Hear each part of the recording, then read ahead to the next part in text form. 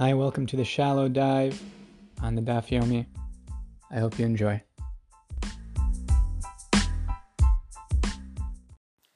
Let's begin the bottom line of Mem Vav Mem Beis. Vateitzeno shtein dubim min hayar vativakano mehem 42 milodim. This is a tragedy. You have some youths that were mocking Elisha, the prophet, calling him a baldy, and he cursed them, and 2 bears came out and ripped them apart. 42 children came out from the forest and ripped them apart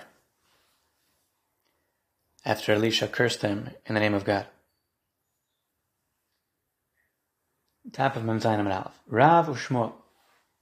Chad Amar Nes, Chad Amar Nes b'soch Nes. There's a machlokas between Rav and Shmuel. One says this was a miracle. One says this was a miracle within a miracle. Man Amar Nes, Yar Havidubim Lohavu. One who says it was a miracle says there was a forest there, but it did not have bears. It was a miracle that these bears came out of the forest.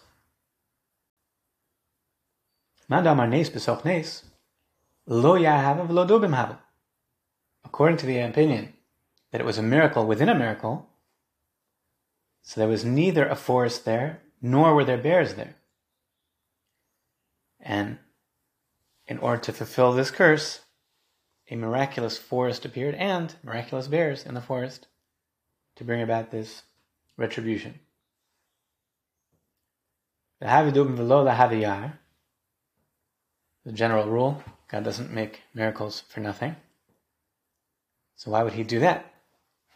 If there was a forest there, naturally, fine. That's not going to be the agent of retribution, so there's a miracle that bears came out. But if the forest and the bears are a miracle, so just make bears as a miracle. Why also make a forest? To be easy. Because they are timid. The nature of the bears, if they're not on their home turf or near their home turf, is to be timid. And in order to have them be aggressive, they needed to have a home turf. So they have their forest there, they're in their habitat, and therefore they've got the home team advantage. They're able to go out and make this attack. Let's see Rashi. Havu dubim v'lo lahavu yar. My avad leyar tikreis leines. Why was there need for this forest that was miraculous? The be'isi hadubim, the bears were timid. Lizgaros bahem, to attack these 42 youths. Kishein malkum karv lehem lanos. They need a place that's nearby to flee. Starting up with a big group, and in order to do so, they need to have their forest nearby. Lischabos, to hide in. Ukashen krovin liyar yotin b'havtacha. When they're next to their forest, they're willing to go out in a show of strength, security. They are ready to go and attack. So it was necessary. Even according to the opinion that was nes, b'soch nes, it was a miracle within a miracle. The forest was a needed component for the bears to become aggressive. Alma Rabbi Chanina, b'shvil 42 korbanos, shehikriv Balak melech Moab, hovku misrael 42 milodim. Rabbi Chanina says that on account of the 42 offerings that Balak, the king of Moab, brought, did these 42 youths from the Jewish people become split open. This tragedy was a result of that overture, Balak, many, many years earlier, way before Elisha, when the Jews were in the desert, he sacrificed 42 sacrifices, seeking a curse against the Jewish people. Bilam tried, didn't succeed, but on account of these 42 offerings, 42 youths from the Jewish people were casualties. Obviously, they deserved it on their own. They did their own wrongdoing, but still, this tragedy was was a reward, if you will, on some level, for what he did. Aini, is that the case? Amar Rav Yehuda Marav, Rav Yehuda said in the name of Rav, "Olam yasak adam b'Torah mitzvahs." A person should always toil in Torah and mitzvahs, divine wisdom, fulfilling his commands, afal pi shelo lishma, even though he is doing so not for its own sake. Shemtol shelo lishma ba'al lishma, even if he has ulterior motives that are helping him towards the path of Torah and mitzvahs. Nonetheless, as long as he understands the goal, and he's just using these side factors as motivating agents, so it's a good idea. For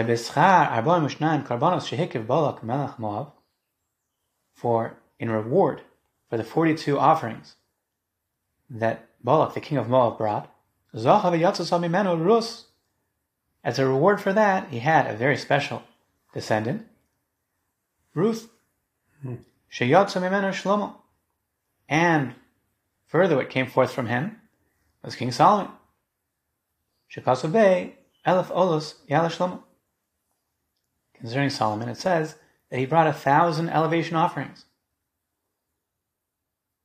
So this is already with interest. He brought 42, and he's got an anacle, Shlomo HaMelech, that's being makriv, 1,000 elevation offerings. So that's l'chera the schar. That's the schar. That's the reward. Not these 42 casualties. From Rabbi Yossi ben Choni, Rus bidusha Eglon beno shel Balak Haisa. And Rabbi Yossi, the son of Choni, said, Rus, the daughter of Eglon, who was in turn the son of Balak.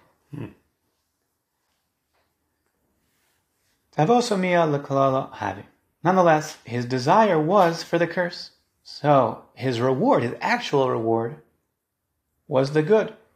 The good that came forth from these offerings was that he had a descendant who brought forth 1,000 offerings. But there's also a result of what he did, which fulfilled his will, even though it's hard to call it a reward in a strict sense. It's tragic. But his desire was for curse, and through the offerings that he brought, Elisha cursed and brought about this tragedy, 42 lads from the Jewish people. So it is the result. Interestingly, we don't say that ger shnolet kikotan dami, and that it's unrelated. And al pi halacha, Rus is a convert, although she's called a Moabitis in Megillas Rus. But after she's a Gioris, so she's a Jewish lady, she's no longer related by pedigree to her father or grandfather. Exactly. Maybe it's great-grandfather, great-great-grandfather, whatever the deris are. Tosfos is omen on it. Not related to Eglon or to Balak, which that also is a dion. Right? Balak is really not from Moab. That also throws a monkey wrench into this equation for Rus. The whole controversy of Rus being from Moab. Setting that aside, she does not have yichus. And yet, Balak gets a reward for Shlomo HaMelech. It's considered a future consequence of this present action that he did. He brought these offerings. His great-great-great-grandson biologically, although halachically there's no yichus, nonetheless it is meyuchas achrov, this schar. He is considered a causative factor contributing to this result of King Solomon's offerings. V'amru anshe ha'ir el Elisha. And the men of the city said to Elisha, Hine, no Moshe v'ir tov kasher doni ra, v'gomer. People of the city said to Elisha, behold, the dwelling of the city is good as our master sees. The continuation of the verse, V'amayim roim v'ha'aretz mishakeles. And the waters are bad, and the land causes miscarriage. Elama tovasa. So then what's so good about this place of the city? It seems like a terrible place. Bad waters causing miscarriages. Amar Rabbi Hanan, Chein mokom al yoshvav. Rabbi Hanan says, we derive from this that there is a certain grace of a locale upon those that dwell there. People like where they live. Amr Rabbi Yochanan, Shlosha Cheinosein. There are 3 types of grace that are of the same caliber. Chein Mokom Al Yoshvav, the grace of the locale for those that dwell there. Chein Ishal Baila, the grace of a woman upon her husband. Chein Mekach Al Mekcho, the grace of an acquisition upon the one who purchased it. Alokcho, the Aruch says. Chein Mekach Alokcho. 3 different types of grace that all share this feature, that even if there are objective problems, nonetheless there's an element of grace by all 3. Let's see Rashi. Rus, Shiyotzimena David Ushlomo, Shehibu Lahakriv Kavanos. Rashi adds in David HaMelech. King David also brought a lot of offerings. This was his true reward. Balak's true reward.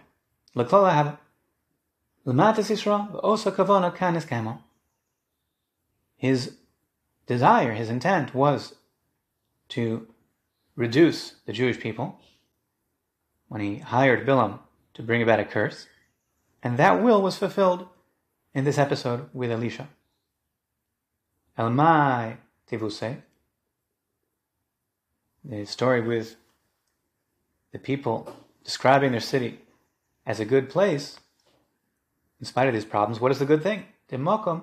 What's the good thing of the place? Hoil v'amayim roim v'aretz mishakalis. Since the waters were bad and the land brought about miscarriage, what was so great about it? Cheimokom al yoshva v'afilu hura. There is a grace that the locale has for those that dwell there. Afilu hura, even if it's a bad place. Nir lehem tov. It appears to them good. People like where they live. Chein ha'isha, the grace of a woman. Tamid al baila. Always she finds grace in her husband's eyes. Afilu hi mechoeres. Nosas chein beinov. Even if she's really ugly, still she finds grace in his eyes. Tana Rabbana. Shlosha chaloin chala Elisha. Our sages taught 3 illnesses befell Elisha. Echad shegira dubim bitinokos. 1 on account of the bears that he incited against these youths. The echad, here they're called tinokos. Pasuk calls them yeladim. Perhaps they're painted in a more innocent manner. Tinokos, when we are looking at the retribution that Elisha suffered because of this arousing of retribution for them. Elisha also became sick because he pushed away Gehazi, his attendant, with 2 hands. And one illness from which he died. Shenamar, as the verse states, Elisha chala es chalyo asher yomos bo. And Elisha became ill with the illness that he died from. Rashi, Echad shegir dubim, ba'ovan shegir dubim betinokos. Considered a transgression that Elisha incited these bears against these children. Chala, chad es chalyo. The Gemara is darshaning 3 separate illnesses from the fact that it says chala is once, es chalyo tre, the illness, he became ill with the illness, v'chad asher yomos bo, and the third illness that he shall die from, that he died from. There seem to be 3 illnesses. Tamar Rabbana, ve'olam tehei smol docha v'yamin mekareves. Our sages taught, as a rule, the left hand should push away as the right hand brings close. The symbolism of the left is the weaker hand, and the right hand is a symbol of strength. So the balance between pushing away and bringing close should be in favor of bringing close. Lo ke'Elisha shedocha leGehazi b'shtei yadav. In contrast to the actions of Elisha, that he pushed away Gehazi with 2 hands. Velo kiYeshua ben Prachio, shedochvo le'echad metalmido b'shtei yadav. And also not like Yeshua ben Prachio, that he pushed aside one of his talmidim, one of his students, with 2 hands. The censor took out what we have in Tefus Yad, the Yeshu HaNotri, Jesus the Nazarene, was a student of Yeshua ben Prachia. The Gemara says, which Jesus, there seem to have been perhaps multiple contenders. Only one guy could have a Jesus complex. But in any event, the one who was a student of Yeshua ben Prachia was pushed aside by 2 hands, and the Gemara is critiquing Yeshua ben Prachia for this. Elisha Mayi, what is the story with Elisha pushing aside Gehazi with 2 hands? Disiv, as is written, Vayomer Naaman, Hoel Kach Kikarim. Naaman said, was the general of Aram, was healed by Elisha from his saras, his leprosy, simply by immersing himself in the Jordan. It was miraculous. And Naaman wanted to give some compensation, some expression of his appreciation. Elisha did not want to accept anything. He wanted to just be pure Kiddush Hashem. But Gehazi, he had pockets. So he took. Uksiv vayomer elav, lo libi halach, kasher hofach ish el merkavto likrosecha. What did Elisha respond? Vayomer elav, lo libi halach, kasher hofach ish me'al merkavto likrosecha. Is it a time to take silver? Elisha is critiquing Gehazi. Vilokachas begodim, and to take garments, bezesim and olives, uchramim and vineyards, bitzon and flocks, uvakar and cattle, vavodim shvachos and servants, maidservants. Elisha is really magnifying what Gehazi did. Did Gehazi really take all that? He took silver and he took clothing.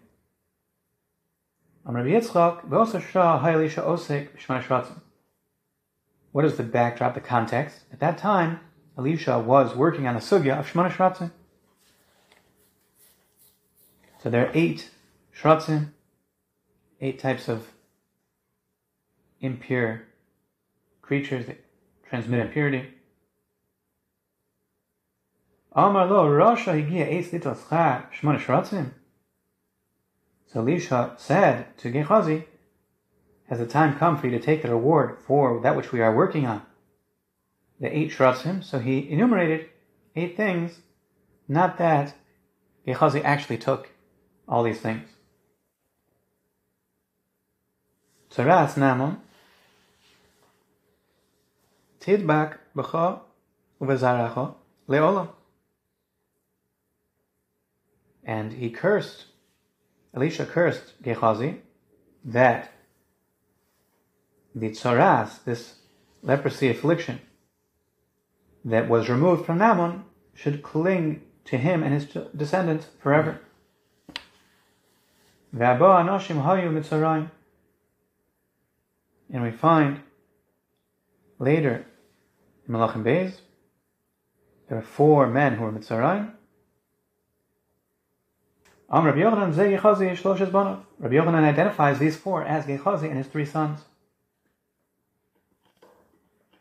Elisha Damascus, and Elisha went to Damascus. Why did he go? Rabbi Yochanan, he went to try and help Gehazi do tshuva, to return. But Gehazi did not do tshuva.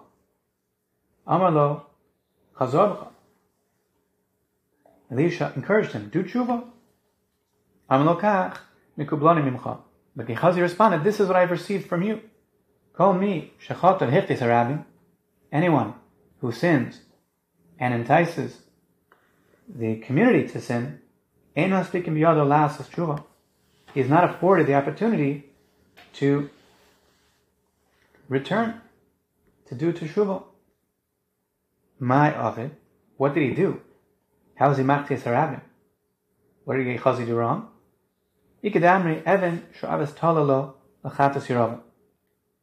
Some say that he placed magnets that suspended the idol of Yeravam, in a manner that it was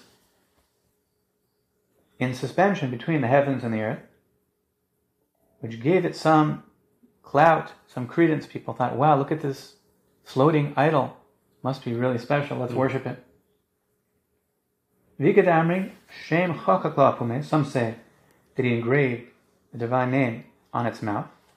And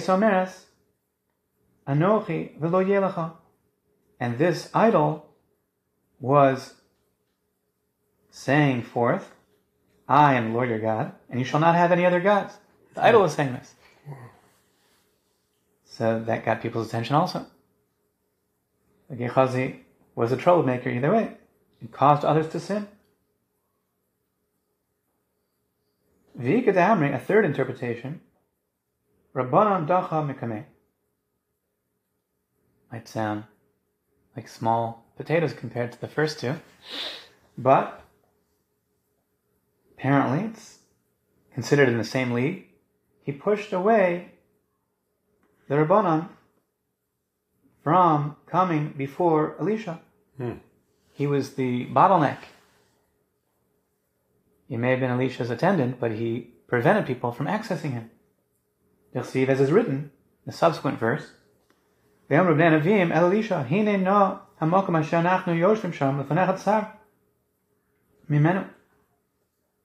place that we are standing,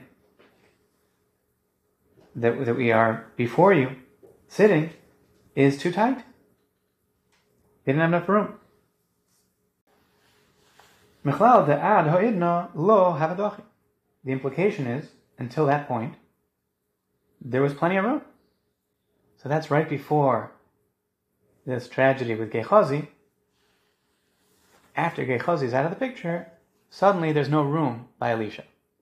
So implicitly, the third opinion is that Gehazi was instrumental in pushing people away.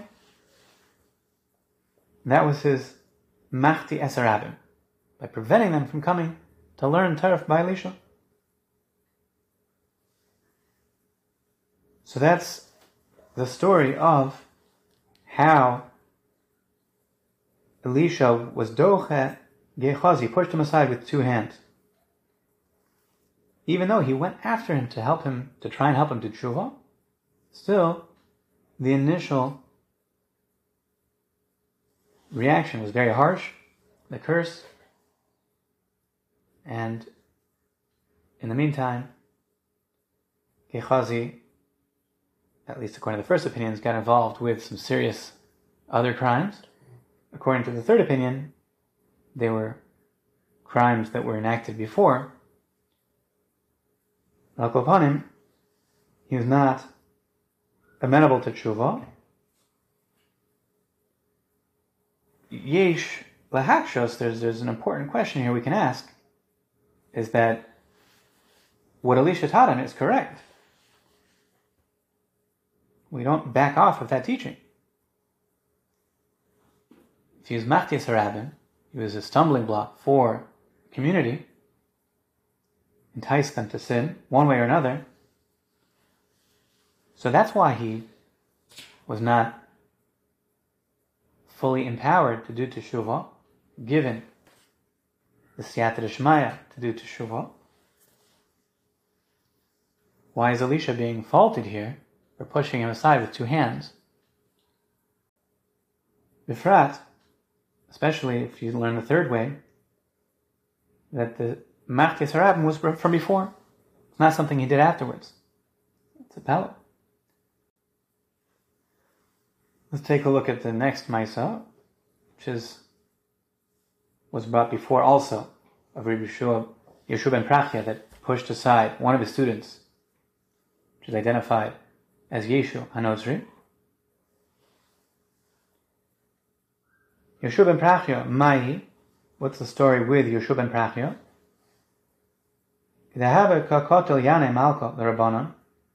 When Yanai, the king, killed the sages, very tough period, Shimon ben Shetach atminu achte. Shimon ben Shetach was hidden by his sister, who was Yanai's wife. Rabbi Yeshua ben Prachya also orak l'Alexandria shel Mitzrayim. But Rabbi Yeshua ben Prachya fled to Alexandria. Kihavi Shalmo, but when peace was restored, Sholach lei Shimon ben Shetach. So Shimon ben Shetach, who stayed in hiding and was brought out when peace was restored, sent a message. Mini Yerushalayim, Ir HaKodesh, Chal Alexandria, Shel Mitzrayim, from me in Jerusalem, the holy city, to you, Alexandria of Egypt. Achosi bali shari b'sochech, my sister, meaning from Jerusalem to Alexandria, my husband is dwelling in your midst. Vani yosheves shomimon, I'm dwelling in desolation. Meaning it was a hidden message to a degree that Shimon ben Shetach is sending to Rabbi Yeshua ben Prachya, that Jerusalem is in desolation without the presence of Rabbi Yeshua ben Prachya. Omar Shmami no Havele Shamla. So Rabbi Yeshua ben Prachya said, I see from here, can derive and understand that peace has been restored in Jerusalem. He also, when he returned, Ikla Luhush Piza. So on the travel between Egypt back to Jerusalem, he stayed by a certain innkeeper. Kam Kamai Bikra, and he was hosted with great honor. Shape Avdi Le Yikra Tuva. He also became Mishtabech Kamano Achsaniza. And in response to this very generous hosting, he praised the host. They honored him greatly. Rashi says, Zoyafed Maseh. This one is a beautiful deed. Amar le echad metalmidav. Again, here it's removed which one of the students by the Christian censors that didn't particularly like the story being told about the one that they identified as their God. Wow. So, one of his students came up and said, Rebbe, enet trutos. Rebbe, her eyes, Rashi says, agulos, are round. You're saying she's beautiful, but her eyes are round. Amalei rasha kachata osek. He said, wicked one. That's what you're busy with. Mistakel b'eishes ish, Rashi says, you're looking at a married woman. Saying that her eyes are round, that she's not so pretty. He wasn't talking about her beauty at all. He was talking about the greatness of her deeds.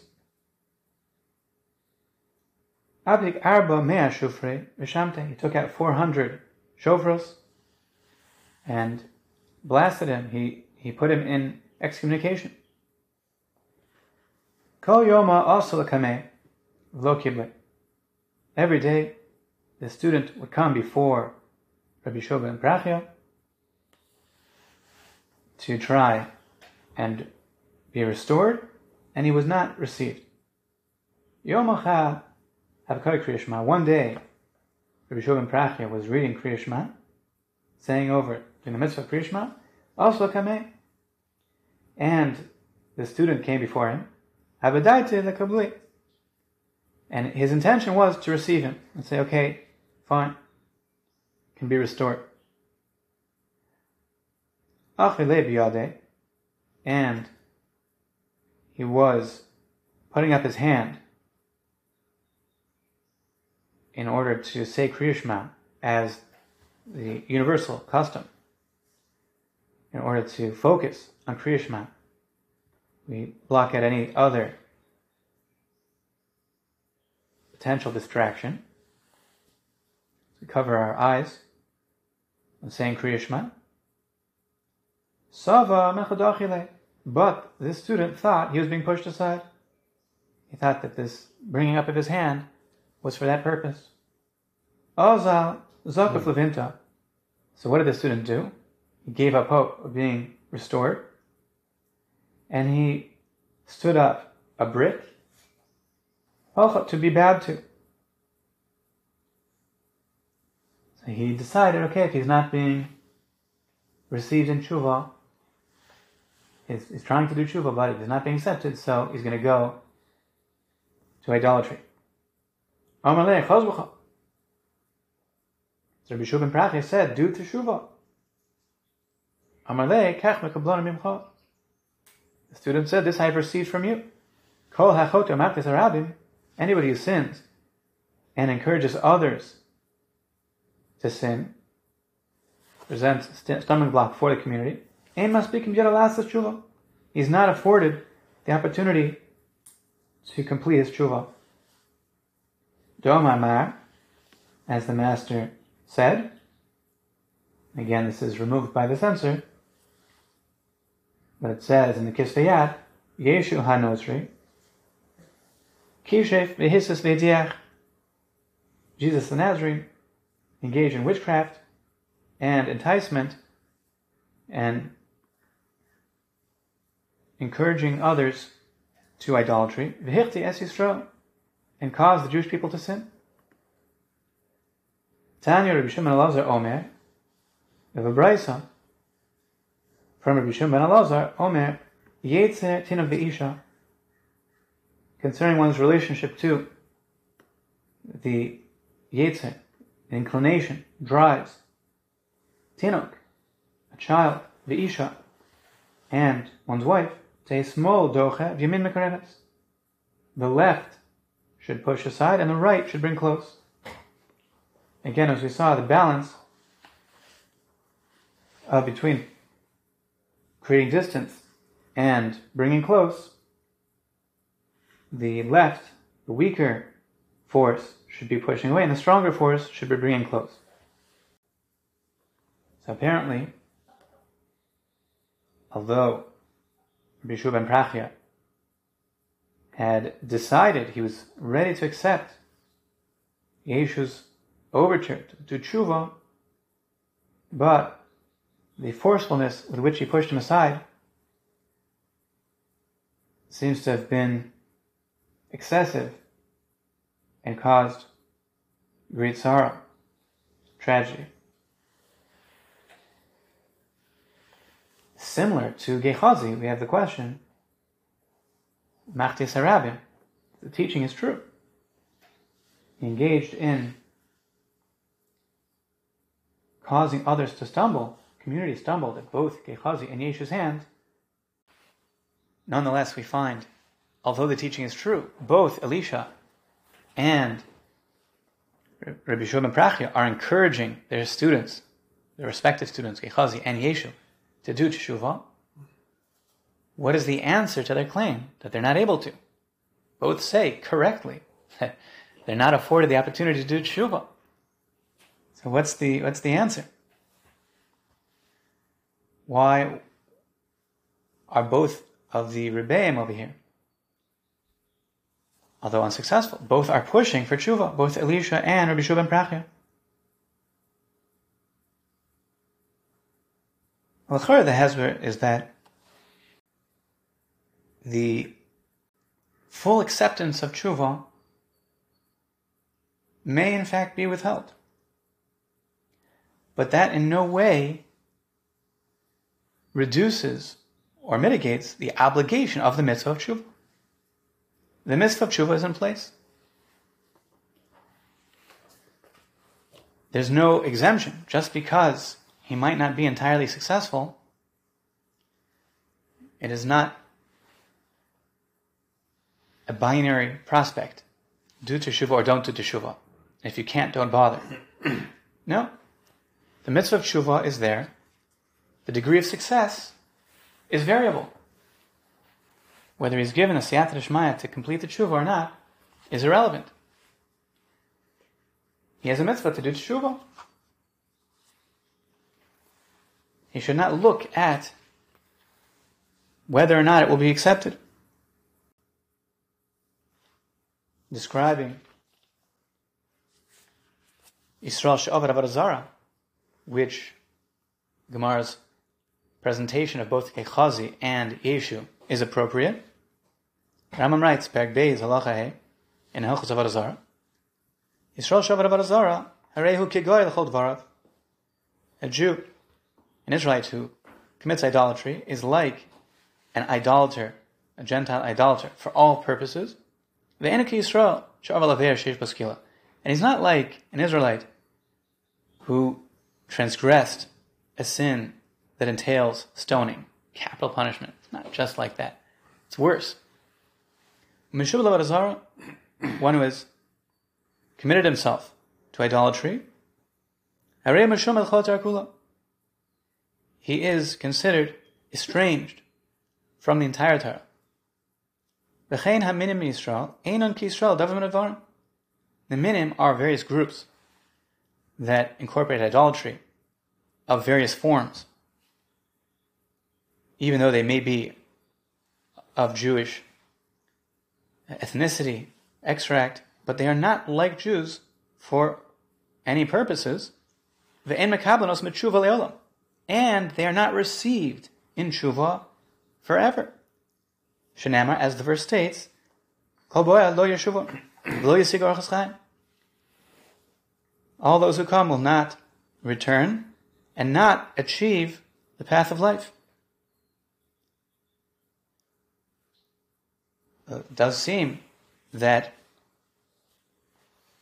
the Mishumad Avodah Zarah is withheld from actually attaining the path of life in its entirety. But nonetheless, that's not an exemption from the mitzvah of Teshuva.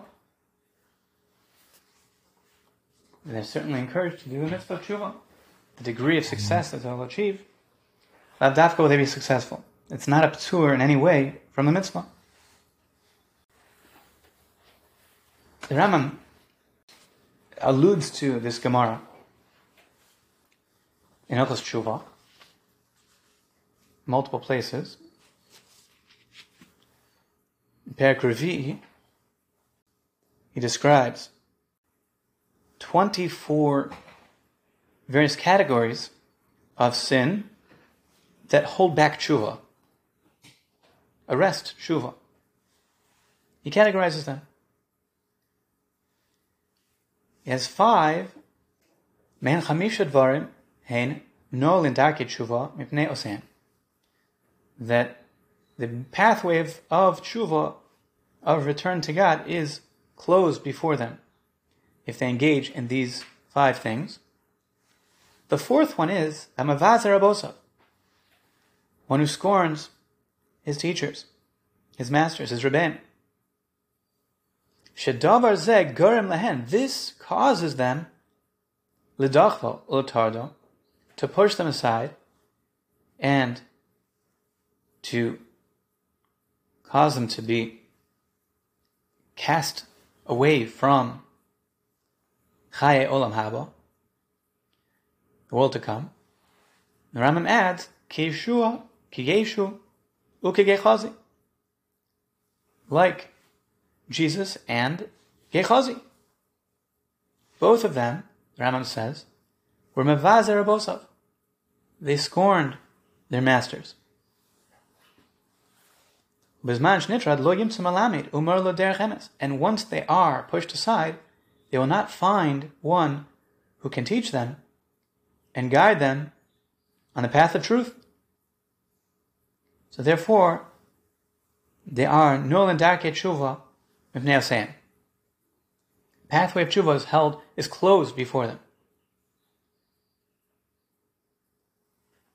Yeshu, where do we find that he was mevazer abosav?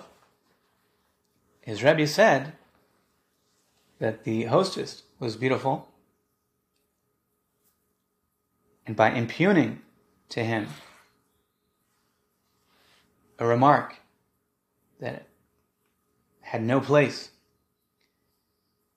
in the heart of Rabbi Shimon Prachya, he was engaging in a disrespectful attribution. Mevazer abosav. That caused the sharpness to be pushed away with 2 hands, so to speak. And in the meantime, he got busy with establishing a brick for people to bow down to. Gehazi, where do we find that he was mevazer abosav? Gemara in Sanhedrin, Daf Kuf Amud Aleph. Gemara brings,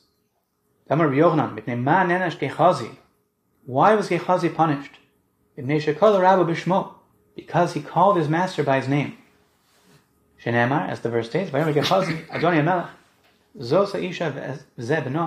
he said to the king, this is the woman and her son, that was brought back to life by Elisha. And he just mentioned Elisha by name. Rashi says, Bishmo, She'omer Ploni. He just said, so-and-so, Elisha. Ve'eno omer mori Rabbi Ploni. He didn't say, my master, my awe, Elisha. He should have said, with awe. So here we find that Gehazi did not treat his Rebbe with appropriate respect. Rabbi Yochanan says that is why he in fact was pushed aside, why he was punished. The Rambam mentions earlier in Perek Gimel Hilchos Teshuva, in describing those that do not have a chelik in Olam Haba, a share in the world to come, Machti'e Harabim, those who cause the community to sin. Echad Shichti B'davar Gadol Ki Ravam V'Tzadok Baitos, whether it be in a great matter, like Yeravam Tzadok Baitos, Echad Shichti B'davar Kal, even if he causes community to sin in a light manner, Afilu Vato Mitzvah Sasei, even just negating them from fulfilling a positive command. Ve'echad Ha'ones Acherim Ad Sheyachtu Ki Menashe, whether it is through coercion, like Menashe, Shaya Harig Yisrael, Ad She'avdu Avodah Zarah. He literally killed Jews until they worshipped idolatry. Or turns others in a soft manner of encouragement to sin, like Yeshu, friendly proselytizing. Wasn't killing anybody, at least not originally. And nonetheless, he's called Machti Rabbim. Over here, the Rambam does not mention Gehazi. Gemara has different versions of what Gehazi did, but in any event, the Rambam is trying to create a spectrum of Machti Rabbim, and Yeshu is the light end. He's not engaging in a strong coercion, but just merely proselytizing, encouraging people to sin. Nonetheless, it's included in those that are not granted a chelik, a share in the world to come. Machti Rabbim. The Gemara does present Gehazi as a member of the same category. Depending on what he did, it's machlokes. Exactly how he was Machti Rabbim. Gehazi did that also. It's mashma that although there is a personal responsibility for the consequences, the Vazat Rabosov, that both seem to engage in, the disrespect towards their respective teachers, was a contributing factor to their tragic loss and consequences for others as well. The Gemara here is presenting a fault in the teachers. That both teachers are called pushing away with two hands. The Rambam links the two. He doesn't mention pushing aside with two hands, but he does say that the one who's Mevaz Rabosov is being pushed l'dochva u'letardo keyeshu u'kagechazi. That because there's this disrespect for the teacher, they're pushed aside, as it were, with two hands. Not that is the ideal response, but that's to be expected, and that is what happened. And the suffering consequence of the Mevazes Rabosov is that they are bereft of a path towards Teshuva.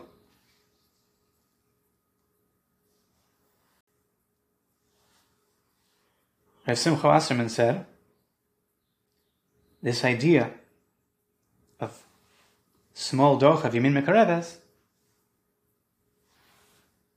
is not just at different times, but meant to present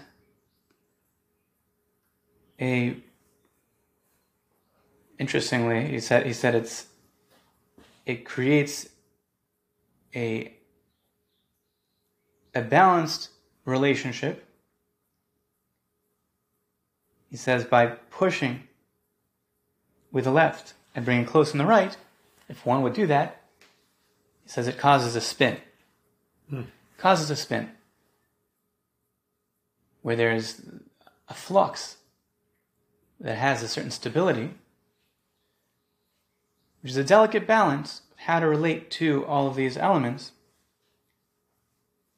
that have the potential to be destructive, each one in its own way. There's a potential for fallout. There's a lack of full stability. And by being doche, b'smol, and mekar b'yamin, so one is entering into a relationship in a way that will ensure this stability. Rashi says, Yetzer shel tashmish tekreveno b'yamin shelo yokotz b'herevya v'chein tinok pen yivrach v'yaved es atzmo v'isha af hi daita kala v'yim yedafua tetel tabas ra. All three are important and at risk, if you will. Person's desires need to be utilized and channeled in the right way to fulfill mitzvahs. Person has to do the mitzvah pruvu. Should not be pushed away, so to speak, with two hands. But a person has to be careful. A person should not become consumed, become enslaved to desire. Similarly, by a child, there's the risk. If he's pushed away too hard, could be destructive. The child could become despondent, depressed, and lost. And a woman as well, if she is pursued, if she is made to feel that she is being pursued, there's a risk that she will run away into a situation that she will perceive as better, even though it is a falsehood. She could get ensnared in evil, in unhealthy relationships that feel soothing to her, but are actually destructive. One has to be mindful in dealing with all three to engage in this tactic, as it were. Te small docha v'yamin mekareves. The left should push aside, but the right should bring close. Let's see the Mishnah. Nimtza haharig, if by egla rufa the murderer is found, ad shelo nerfa ha'egla, if the murderer is found before the calf has its neck broken as part of the atonement process, it shall go forth, be released back to the flock, and this calf shall not be prohibited. But from when its neck is broken, so this calf has already been brought to the process of egla rufa, tikaver, it shall be buried b'mekoma, in its place. Shal safek basa mitchilasa, for its whole purpose from its inception was for atonement. Kipra sveika v'halchala, it achieved atonement from the case of doubt and goes forth. So if there is an atonement from the suffix, so it still must be buried in its place. Ne'afra ha'egla, if the calf has had its neck broken, v'achakach nimtza harig, and afterwards the murderer was found, harei ze yoharig, the murderer is subject to capital punishment, even though there was atonement to a degree affected by the process of egla rufa. It does not atone for the murderer who is subject to capital punishment.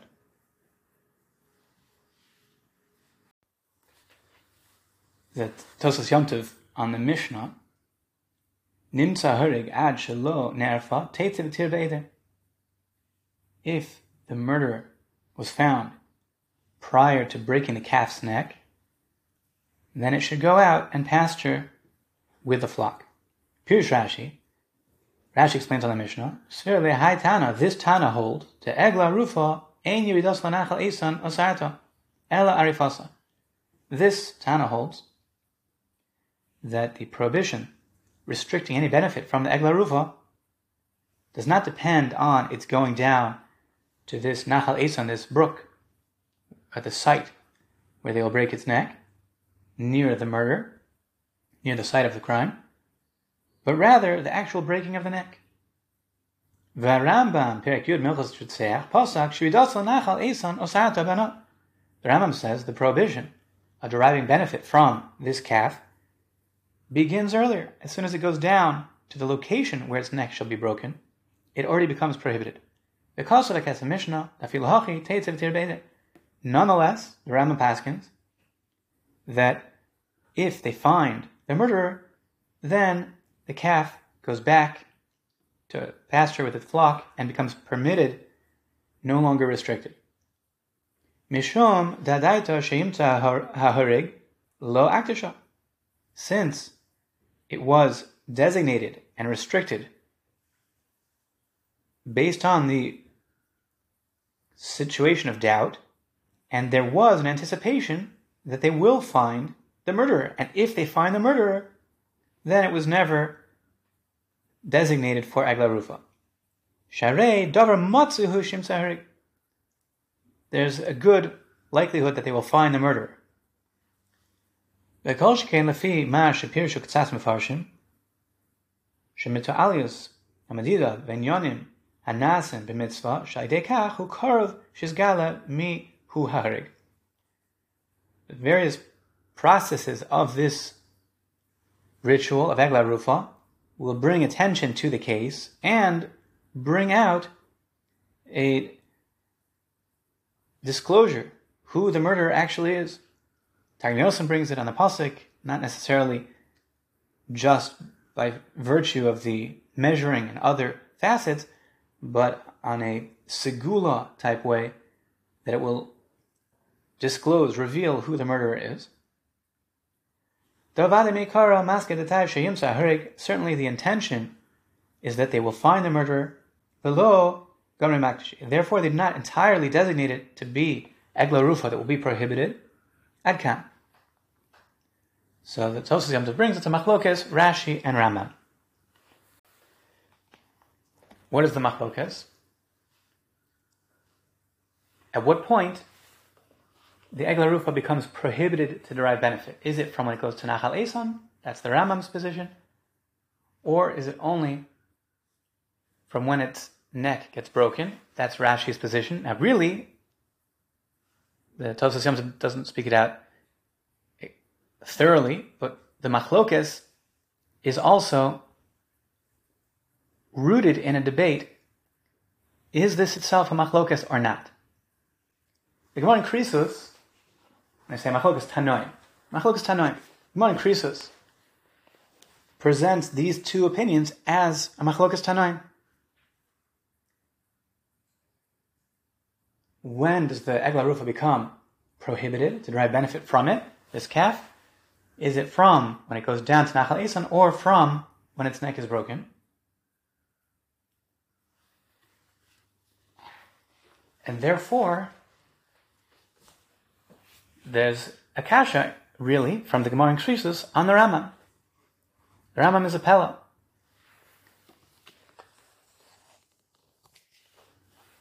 If you take a look, the Kesef Mishnah quotes it. It's Teshuvas HaRashba, Mechelek Hey Siman Tezayin, quotes it in its entirety, short Teshuva. Sha'alta lamidcha al divrei Rambam. Rashba is responding to somebody who asked to be stood up how to understand the Rambam. Shekazu Perek Yud Milchas Rotzeach. The Rambam writes in the 10th chapter of the laws of murder, Be'egla,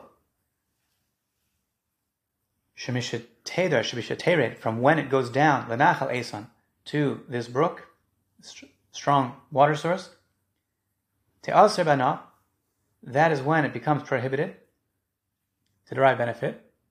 V'achakach, Boso Perek, Rambam, a couple of halachos later writes, because of the im nimtza hahorig ad shelo te'aref egla te'tzivitira. If they find the murderer before breaking the calf's neck, it goes back to the flock, to the herd, and is no longer prohibited. V'nir drav kisos from zezet. And it appears that the Rambam is contradicting himself. Gemara in Krisus says, it's Machlokes Tanoim. Teshuva, says the Rashba, in response, Taftaluris, you've seen well.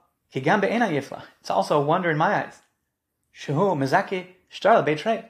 These two psakim in the Rambam are giving one bond to two owners. He's saying you're right and you're right, and they can't both be right.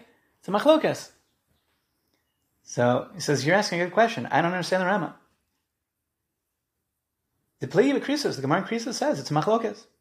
V'torachti laham es devarov, and I've struggled to understand what the Rambam is talking about. V'lo yicholti, and I was not successful.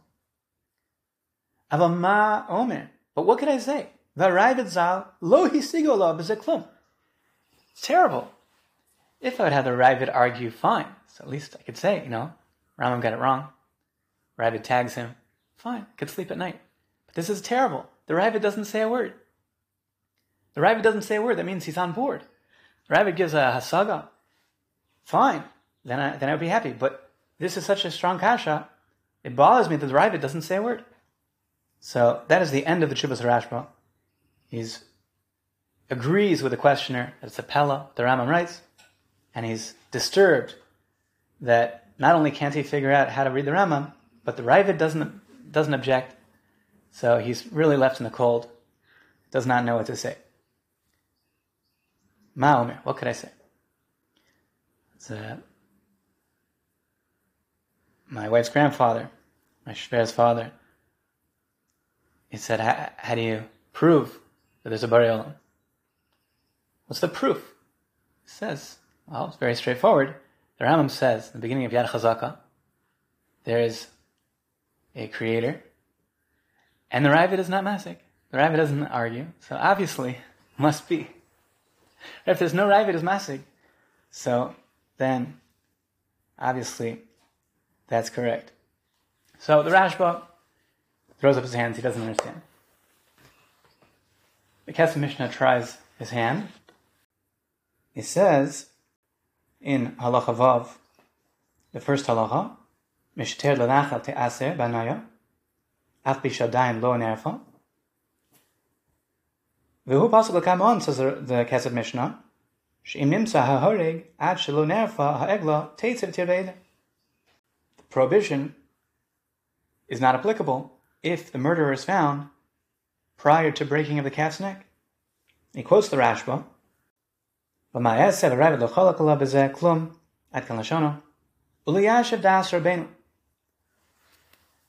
and to explain the Rambam, Ef Shaloma, Shu Sover, maybe the Rambam holds, the Hodem Makshe, Ad Shalon Erfa, Ha'egla, Teitzev Tir Beider, Lav Kushi, maybe that which the Gemara asks as a kasha is not really a kasha. Yiglamemar, Shiny Egla, maybe the egla is different, the calf is different. The daita shimza harig lo aktishua. Vegoy milsa the hektish talsu. It's revealed that when they consecrated it for the purpose of this atonement, it was an error. Vavapi shetosos tirtzazeh vamudus svarahi the gamri maktishi. Tosos and Chulin Pebe says that there's a svara that when they are maktish tegla rufa, they sanctify, consecrate for this purpose. They mean so to do so entirely. But lo maskia daitayo shimsari, and they're not concerned with finding the murderer. They're not expecting to find the murderer. Rabbeinu lo nichale bahuti rutza. The Rambam disagrees with that explanation. V'sover the Talmuda lefum mai desakadaita gomar maktish v'chol gavna asik mai dasik masnis and pligi svira usvara de'ena ne'asers mechayim v'lo minan de'adaita shim saharig lo aktishua de'lo maskidatayu shim saharig. The Kesef Mishnah is saying a chiddush that the Gemara is all working within a presumption that is actually not la halacha, and the truth is that really the presumption is that they are anticipating the finding of the murderer, and therefore it is a hektish al tanai basically. So therefore, even though it's prohibited right away, if they find the murderer, then it's a gilui that it never was prohibited. And it goes back. Mishum dadaita shimsa harig like Teshuva rei David matzmi hu shimsa harig. Okay, that we saw quoted in the Tosfos Yom Tov, which is a chiddush. It's a very big chiddush in terms of how to go through the Gemara. It's leaning heavily. Rashba doesn't want to say such a thing. It's leaning very heavily on marginalizing a Gemara. That Mechatesi, where are you coming from to marginalize the Gemara? The Aruch LaNer has a different mahalach. He wants to present it as a machlokas, the Tosfos that is quoted is in Chulin Pebeis. And although the Rambam is against the Gemara in Krisos, the Aruch LaNer says that there's really a machlokas between the Gemara in Krisos and the Gemara in Chulin. And the way he learns, Shapri Pasuk Rambam Kistam Gemara de Chulin. Different mahalach. Unlike the mahalach of the Kes Mishnah, that really there's no Gemara, so to speak, supporting the Rambam. Just he wants to say the Gemara is working, not a libde hilchasa. So he says, say that the Gemara Chulin, the stam havana of the Gemara Chulin, is against the Gemara Krisos, and the Rambam is going like the Gemara in Chulin. That's his mahalach. So if the process of Egla Rufa took place, the fact that they found the murderer prior to burial of the calf does not mean that they are not required to continue the process to treat it as an Egla Rufa. It achieved its purpose of bringing kapara for the suffix, atonement for the doubt, once it was brought and had its neck broken when there was still a doubt. But the requirement of atonement for the murderer is not mitigated, and he must be brought to justice, if it be by capital punishment, if there are adequate proofs to that. So the Egla Rufa does not atone for him. If one witness said, I have seen the murderer, and one witness says, you have not seen the murderer, one woman says she has seen the murderer, and one woman says, you have not seen the murderer, how you orphan, they would do Egla Rufa. If one witness says, I have seen the murderer, and two witnesses say, you have not seen, how you orphan, they would go through with the process of Egla Rufa, breaking the calf's neck. If two witnesses say, we have seen the murderer, and one says, you two witnesses have not seen, then they would not proceed with the Egla Rufa ceremony.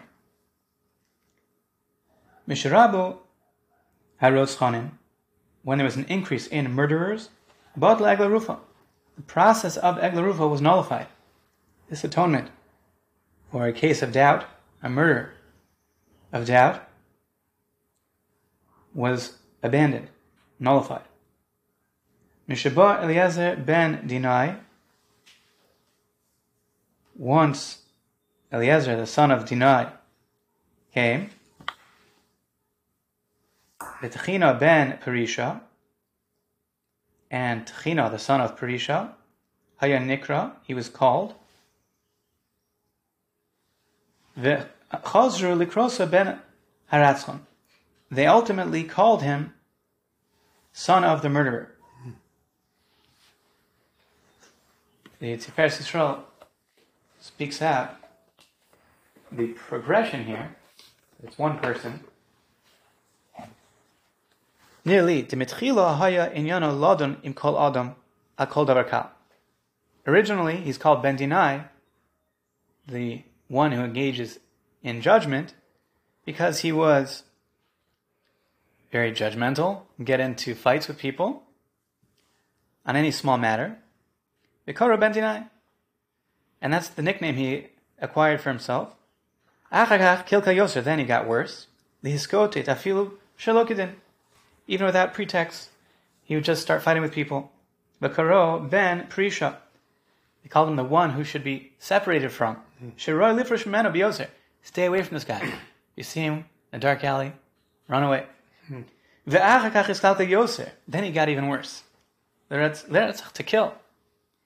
V'karuhu ben aratzon. And then they called him the murderer. Come ben ish chayil ben abakar, like bar mitzvah, one who has mitzvahs, the murderer. So this guy was a famous murderer, and going to the Tiferes Yisrael, the Mishnah is describing the arc of his career. Mishirabu haminafim, in a similar vein, with the proliferation of philanderers, Pasko hamayim hamorim, the bitter waters ceased. The method of discerning the fidelity and restoring a wife to her husband was no longer an option. Rabbi Yochanan ben Zakkai hifsikon. Rabbi Yochanan ben Zakkai was the one to stop them. Shenemar, as the verse says, Lo efkod al benosechem, ki sizneno val kolosechem ki sinafeno, ki heim v'gomer. The pasuk says, ki heim imazonos yifaredu v'imakdeshos yizabechu v'am lo yavin yilavet. Pasuk in Hosea that implies that there will not be a judgment on these daughters and daughters-in-law because of the sins of these men. So Rabbi Yochanan ben Zakkai understood, Mishrabu Menafim, that this vehicle of Maim Hamorim, to restore the wife to her husband, to dispel the doubts, was to be removed from the Jewish people. Mishames Yossi ben Yoezer ish Tzreida, Yossi ben Yehuda ish Yerushalayim, the Bach takes out Yehuda, Batlo Ashkolos, from the death of Yossi ben Yoezer ish Tzreida and Yossi ben ish Yerushalayim, there was a loss of Eshkolos. Rashi says, Mefarsh B'Gemara, Shakol Ben, everything is within them. Ad Yemehen Lo Hay Machlokes. Bechach Misrael. Kulan Haya Omrim Devarim. Kinisinason LaMoshe Misinai. There was nothing lacking in the sages of Israel. All of them said over precisely as it was given to Moshe from Sinai. Vehein Arishonim Shnechlu B'Smichas Kabbalas B'Yom Tov. This was the first fissure within Halacha. Machlokes, about what the Torah says, what was the tradition from Sinai, the very first one. Do you need to do smicha with karbanos on Yom Tov, as is mentioned in Chagiga, Daf Tezayin, Uay Machlokas Rishon, Shai B'Yisrael, B'Divrei Torah.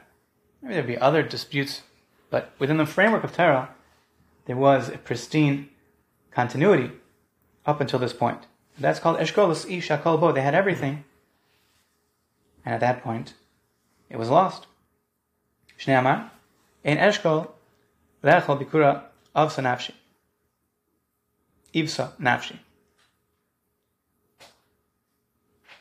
There is no cluster to eat from its first fruits that my soul has desired.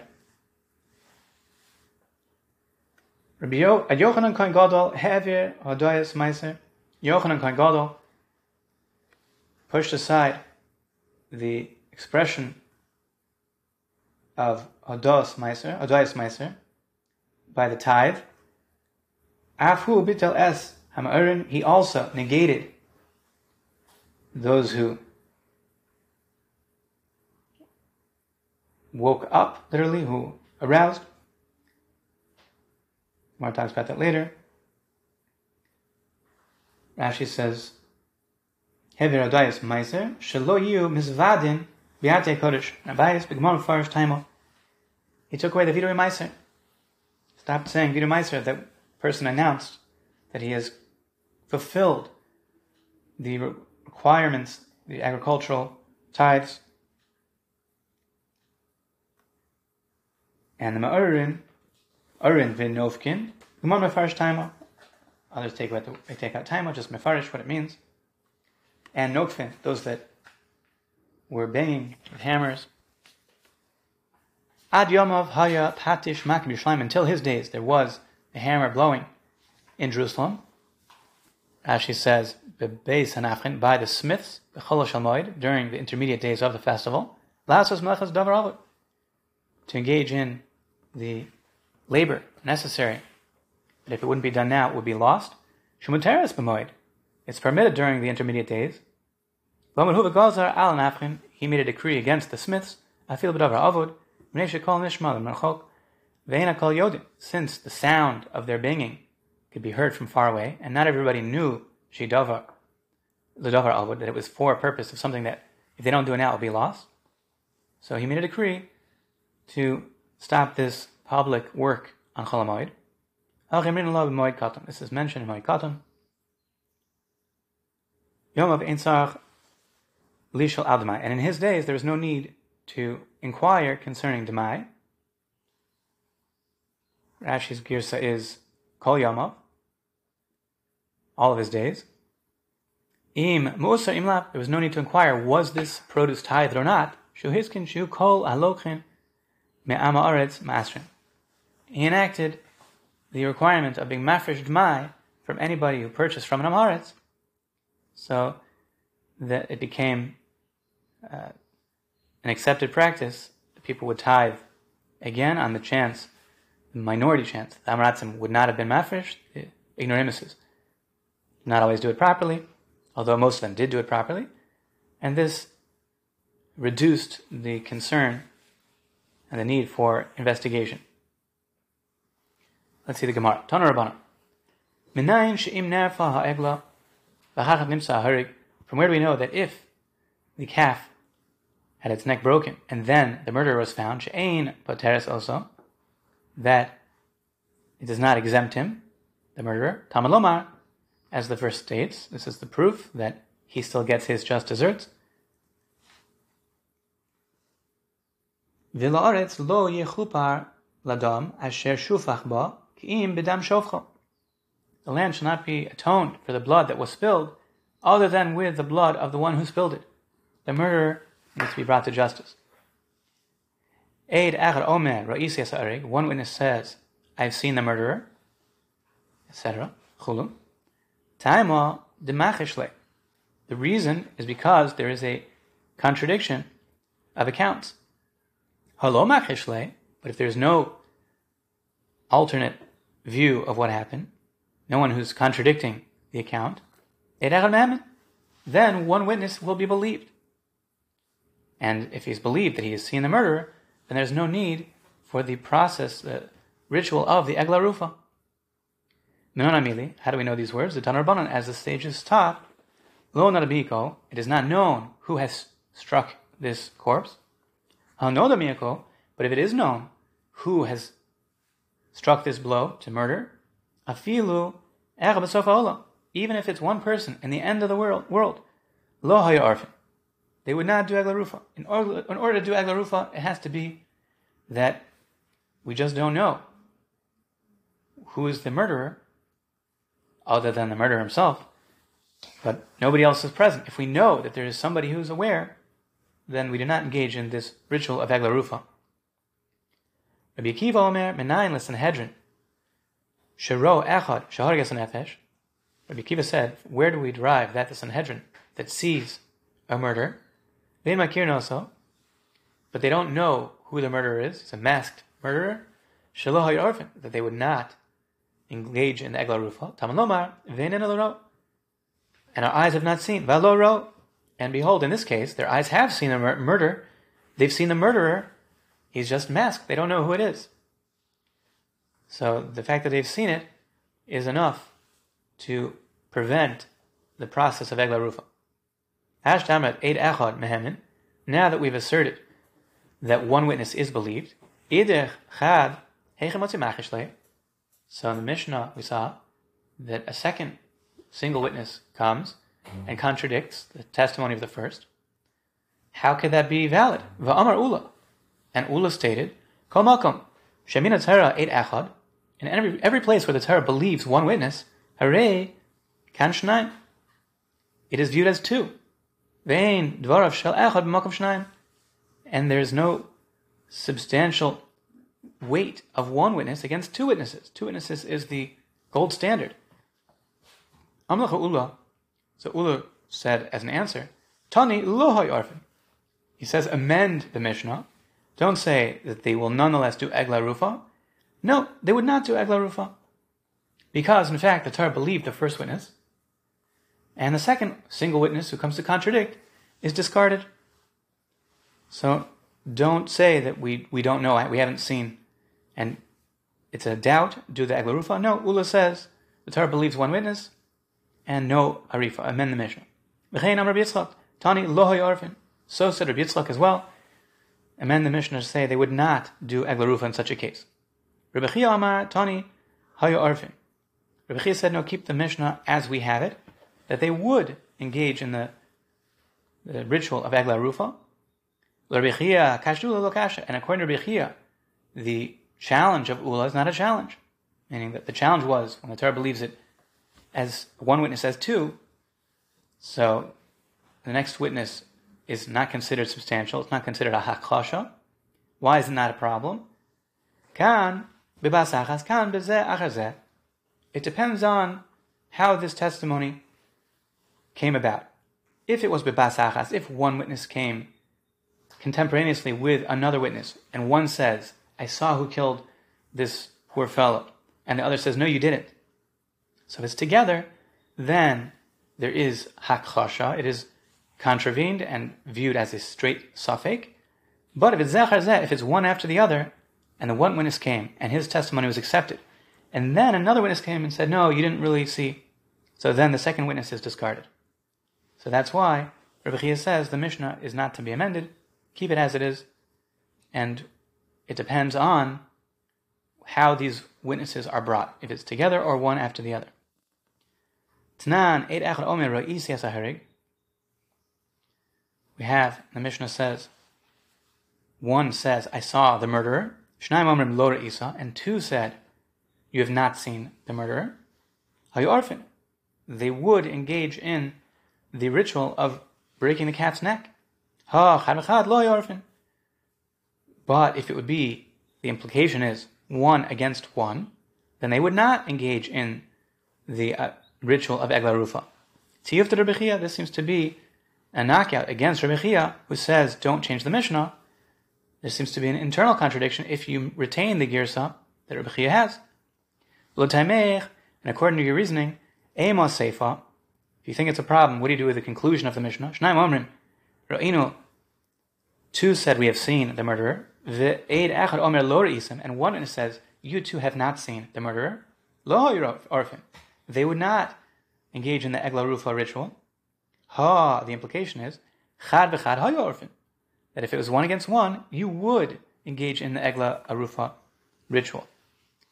Ella kulmanis masnisin kula b'psule edus. Rather, in order to avoid this contradiction, understand the Mishnah is talking about witnesses who are not kosher, not true kosher witnesses.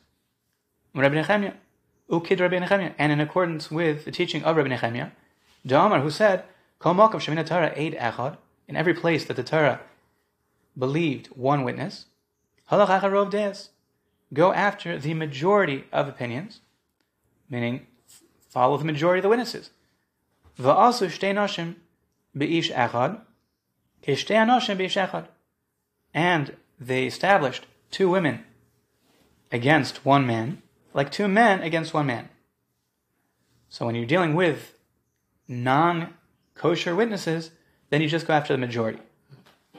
V'ikadamri, an alternate version of Rabbi Nechemia, kol heicha de'asa ein echad, any place where one witness comes, kosher, who is a kosher witness, valid for testimony, mekara, initially, afilu mea nashim, even 100 women were not eligible for classic testimony. Ki echad damin, they are like one, meaning we don't say go after rov deis, the majority. What's the case we're describing over here? Kigon Dasai Isha Meikara. The case is that one woman came first, and she said that she saw the murder, and then we'll say, go after Rov Deis. B'tirtza l'Reb Nechemia, and you'll explain the words of Reb Nechemia, Hachi, as follows. Reb Nechemia Omer, Kol Malkum Shemina Torah, in every place that the Torah believed, Eid Achad, one witness, Halach Achar Rov Deis, go after the majority, V'asu Shtei Noshim B'isha Achas, and they considered two women against one woman, Kishnei Noshim B'isha Echad, like two men against one man. Aval Shtei Noshim B'isha Echad, but two women against one man, who would be kosher witness, Kipalga Upalga, is like half against half, dami, meaning it's like deadlock, gridlock. V'tarti Psule Eidos, okay, so that's a variation of Reb Nechemia in the Ikeda Amri, another way of understanding how there's no internal contradiction in the Mishnah, maintaining Rabbi Chia's version, the version we have of the Mishnah, the way we pass him. V'tarti Psule Eidos Lamali, why do we need two descriptions in the Mishnah of Psule Eidos, of invalid witnesses? What would I have thought to say? I would have thought that when we go after the majority of non-kosher witnesses, that is only as a stringency, avalakula lo, but not as a leniency, meaning as a stringency, but not a leniency. Kamashman comes to tell you, either way, whether the testimony is that we have seen or we have not seen, either way you go after the majority, whether it leads to a stringency or a leniency. That's why it's said twice. Misharabo harotzim. Once there was an increase in murderers. Chulu. Tana Rabbanan, the sages taught, Misharabo harotzchanin, batla eglarufa. Our sages taught once there was a proliferation of murderers, the eglarufa, this ritual of breaking the cat's neck as an atonement for the unsolved murder, unknown murder, was negated. Lafi she'ena ba ela al hasafek, because it only comes for a doubt. But once there were known murderers, like we described in the Mishnah, that he had a reputation as a murderer, this fellow, so there's a suspicion cast upon him. It's not a simple doubt. We have no idea who murdered. We suspect that we know there's a murderer. In such a case, we already will no longer have the process of egla rufa. Mishraba noafin, with the proliferation of philanderers, chulu.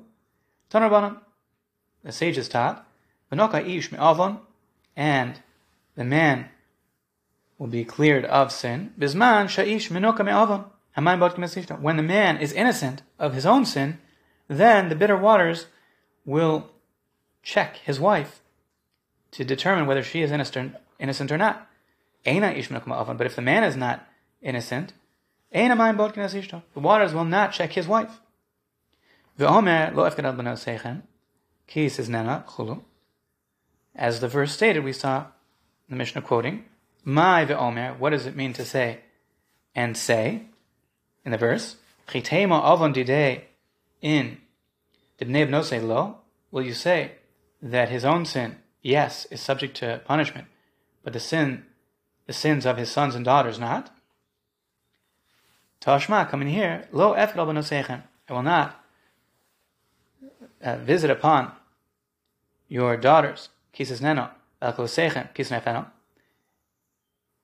And on your daughters when they engage in licentiousness, or your daughters-in-law if they engage in philandering. V'chi tema oven eshes ish in oven depnuya lo. And if you would say that in order to have the waters not be effective, the man needs to sin specifically by violating the prohibition of adultery, that's when he's no longer eligible to have the waters check his wife. But other sins, no. Therefore, you see from this verse that other sins, any type of lack of fidelity would be adequate to, sinful infidelity will be adequate to disqualify the waters from checking whether his wife was innocent or not. Toshma, come in here. The pasuk says the same verse. Kihem im hazonos ifaredu, ve'im hakadeshos yizabechu, ve'gomer, ve'am lo yavim yilavet. My ve'am lo yavim yilavet. What is the conclusion of the verse?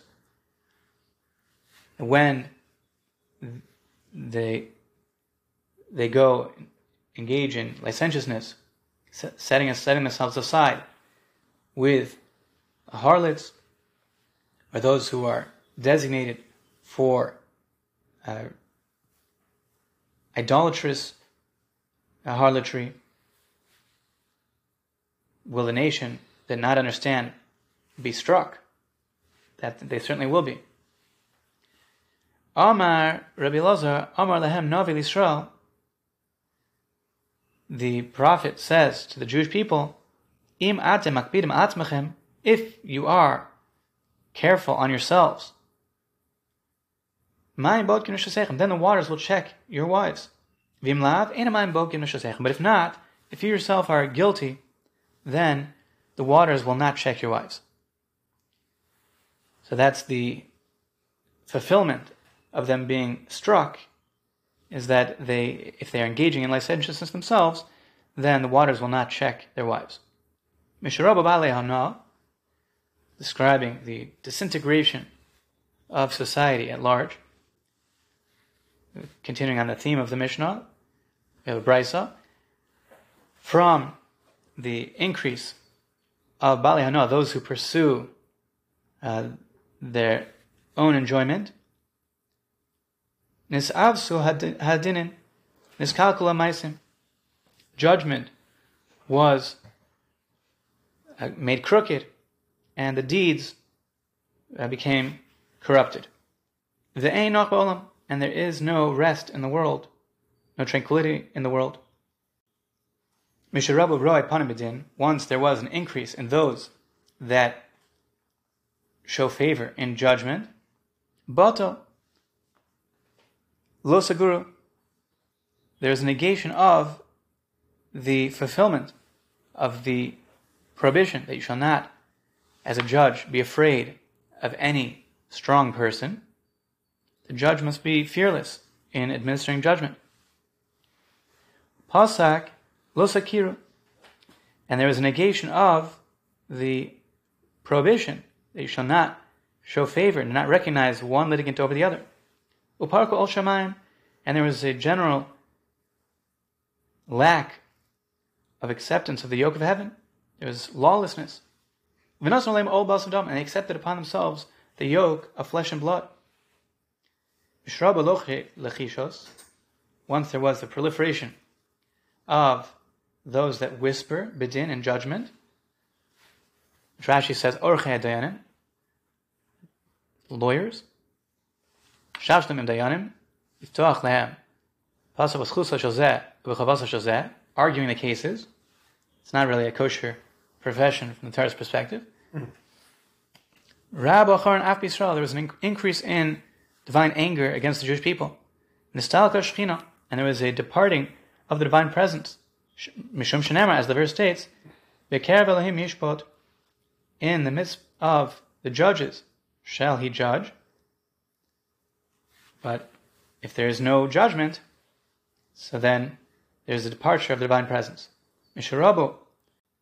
So once there's a proliferation of Achrei, Vitzam, Libam Holech, after their heart's desire did they go, meaning to achieve some reward.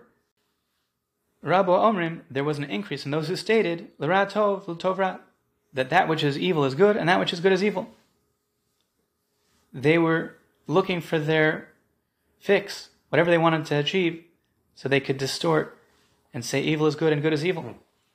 Mishrabba Omrim, L'ra tov, l'tov ra. Once that happened, that there was a proliferation of those who said that evil was good and good was evil, Rabbo, Hai Ba'olam, there was an increase in people saying woe, woe in the world, meaning the tragedies.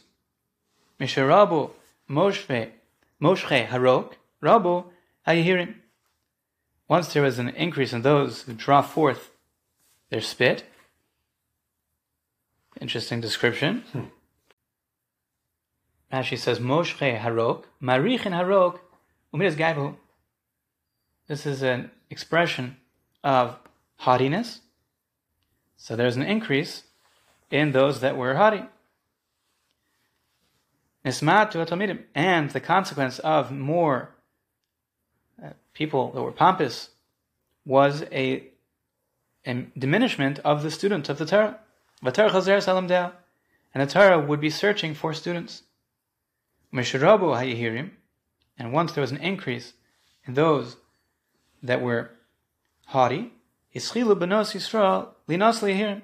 became popular that the Jewish girls would want to marry them.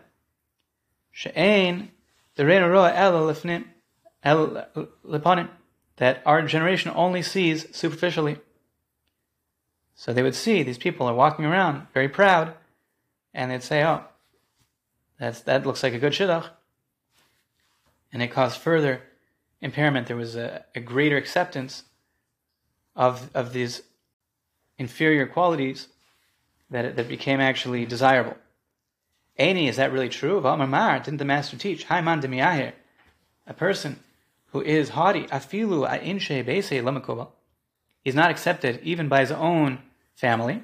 Shnema, as it says, pasuk in Chavakuk, gever yohir velo yinveh, a man who is haughty and will not be beautiful, lo yinveh, afil binaveh shelo, he will not be recognized even in his own home.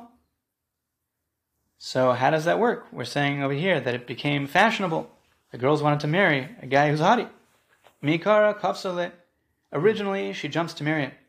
Lasof mitzvah, but in the end, she scorns him. Meaning that the pasuk is speaking about the later consequences of his haughtiness.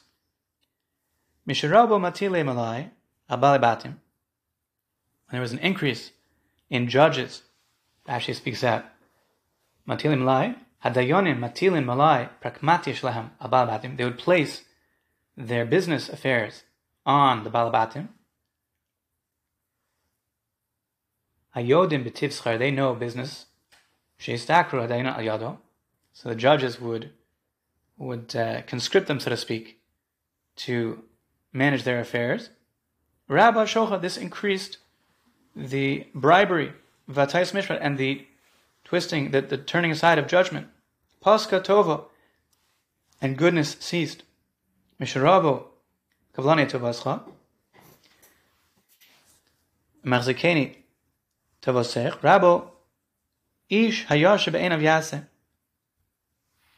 Once there was an increase in those who accepted the rewards of gifts, and those that repaid favors in judgment. So if there was back scratching, so to speak, so then Rabu Ish Hayash Ben Yaseh, there was an increase in lawlessness where each person did what they thought was fit, and there was a lack of concern of judicial response. Shvelim hugvu, those that were lowly were made high. V'gvoim hushvalu, and those that really were of high caliber were made low. Umalchusa azla v'novla, and the kingdom, government, the monarchy, went forth and became degraded. Rashi says, misnaveles, became lowly. Mishrabu tsare ayin, v'tarfet teref. Once there was a proliferation of those who were stingy and those that were grabbing aggressively. Rabu ma'am sehalev v'kov sedam yadayim milhalvos. There was a subsequent increase in those that were of hardened heart and those that would hold their fists tight and not lend out. And they would transgress that which is written in the Torah. Hisham el chapen, guard yourself lest you become like a lawless person, to not lend when the Torah says to lend in those circumstances. Mishrabu Natias Garon, once there was an increase, proliferation of the outstretched throat, which is a description of how to walk in a way that's less than commendable. Yan ki gavu b'nos Tzion vatelachno netuyos garon. They would go forth with these outstretched necks, umisakros hinayim, with eyeshadow on their eyes. Rabo Maimarin. This caused a proliferation of the bitter waters being administered. The ladies were going out in a way that was pritzus, it was attention grabbing, so it caused a proliferation of suspicion and the administering of the bitter waters. Elisha Pasku, but ultimately that too was stopped, as we saw when it was a proliferation of menafim, of philanderers. Mishuraba makable matanos nismatu hayomin niskatzru hashanim. When there was an increase in those who accepted gifts, put themselves on the dole, then there was a shortening of lifespan, days and years. As is written, and one who hates gifts shall live, is not dependent on others. And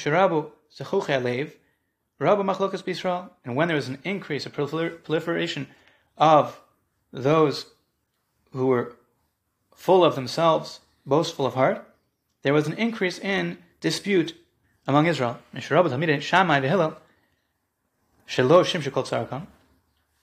When there was an increase in students of Shammai and Hillel that did not learn from their masters all that was necessary, there was a proliferation of further discord within the Jewish people. And the Torah was as though there were two Torahs.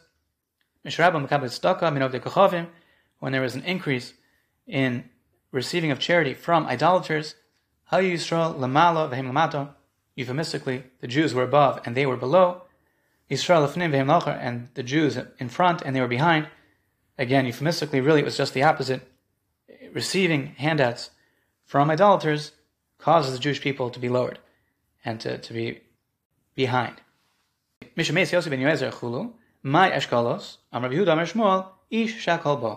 in Rashi earlier, the man that has everything, the man that has the entire Meseres from Moshe that Moshe received from Sinai in its entirety, that was the time frame till Yosef ben Yoezer, when there's a breakdown in the Meseres.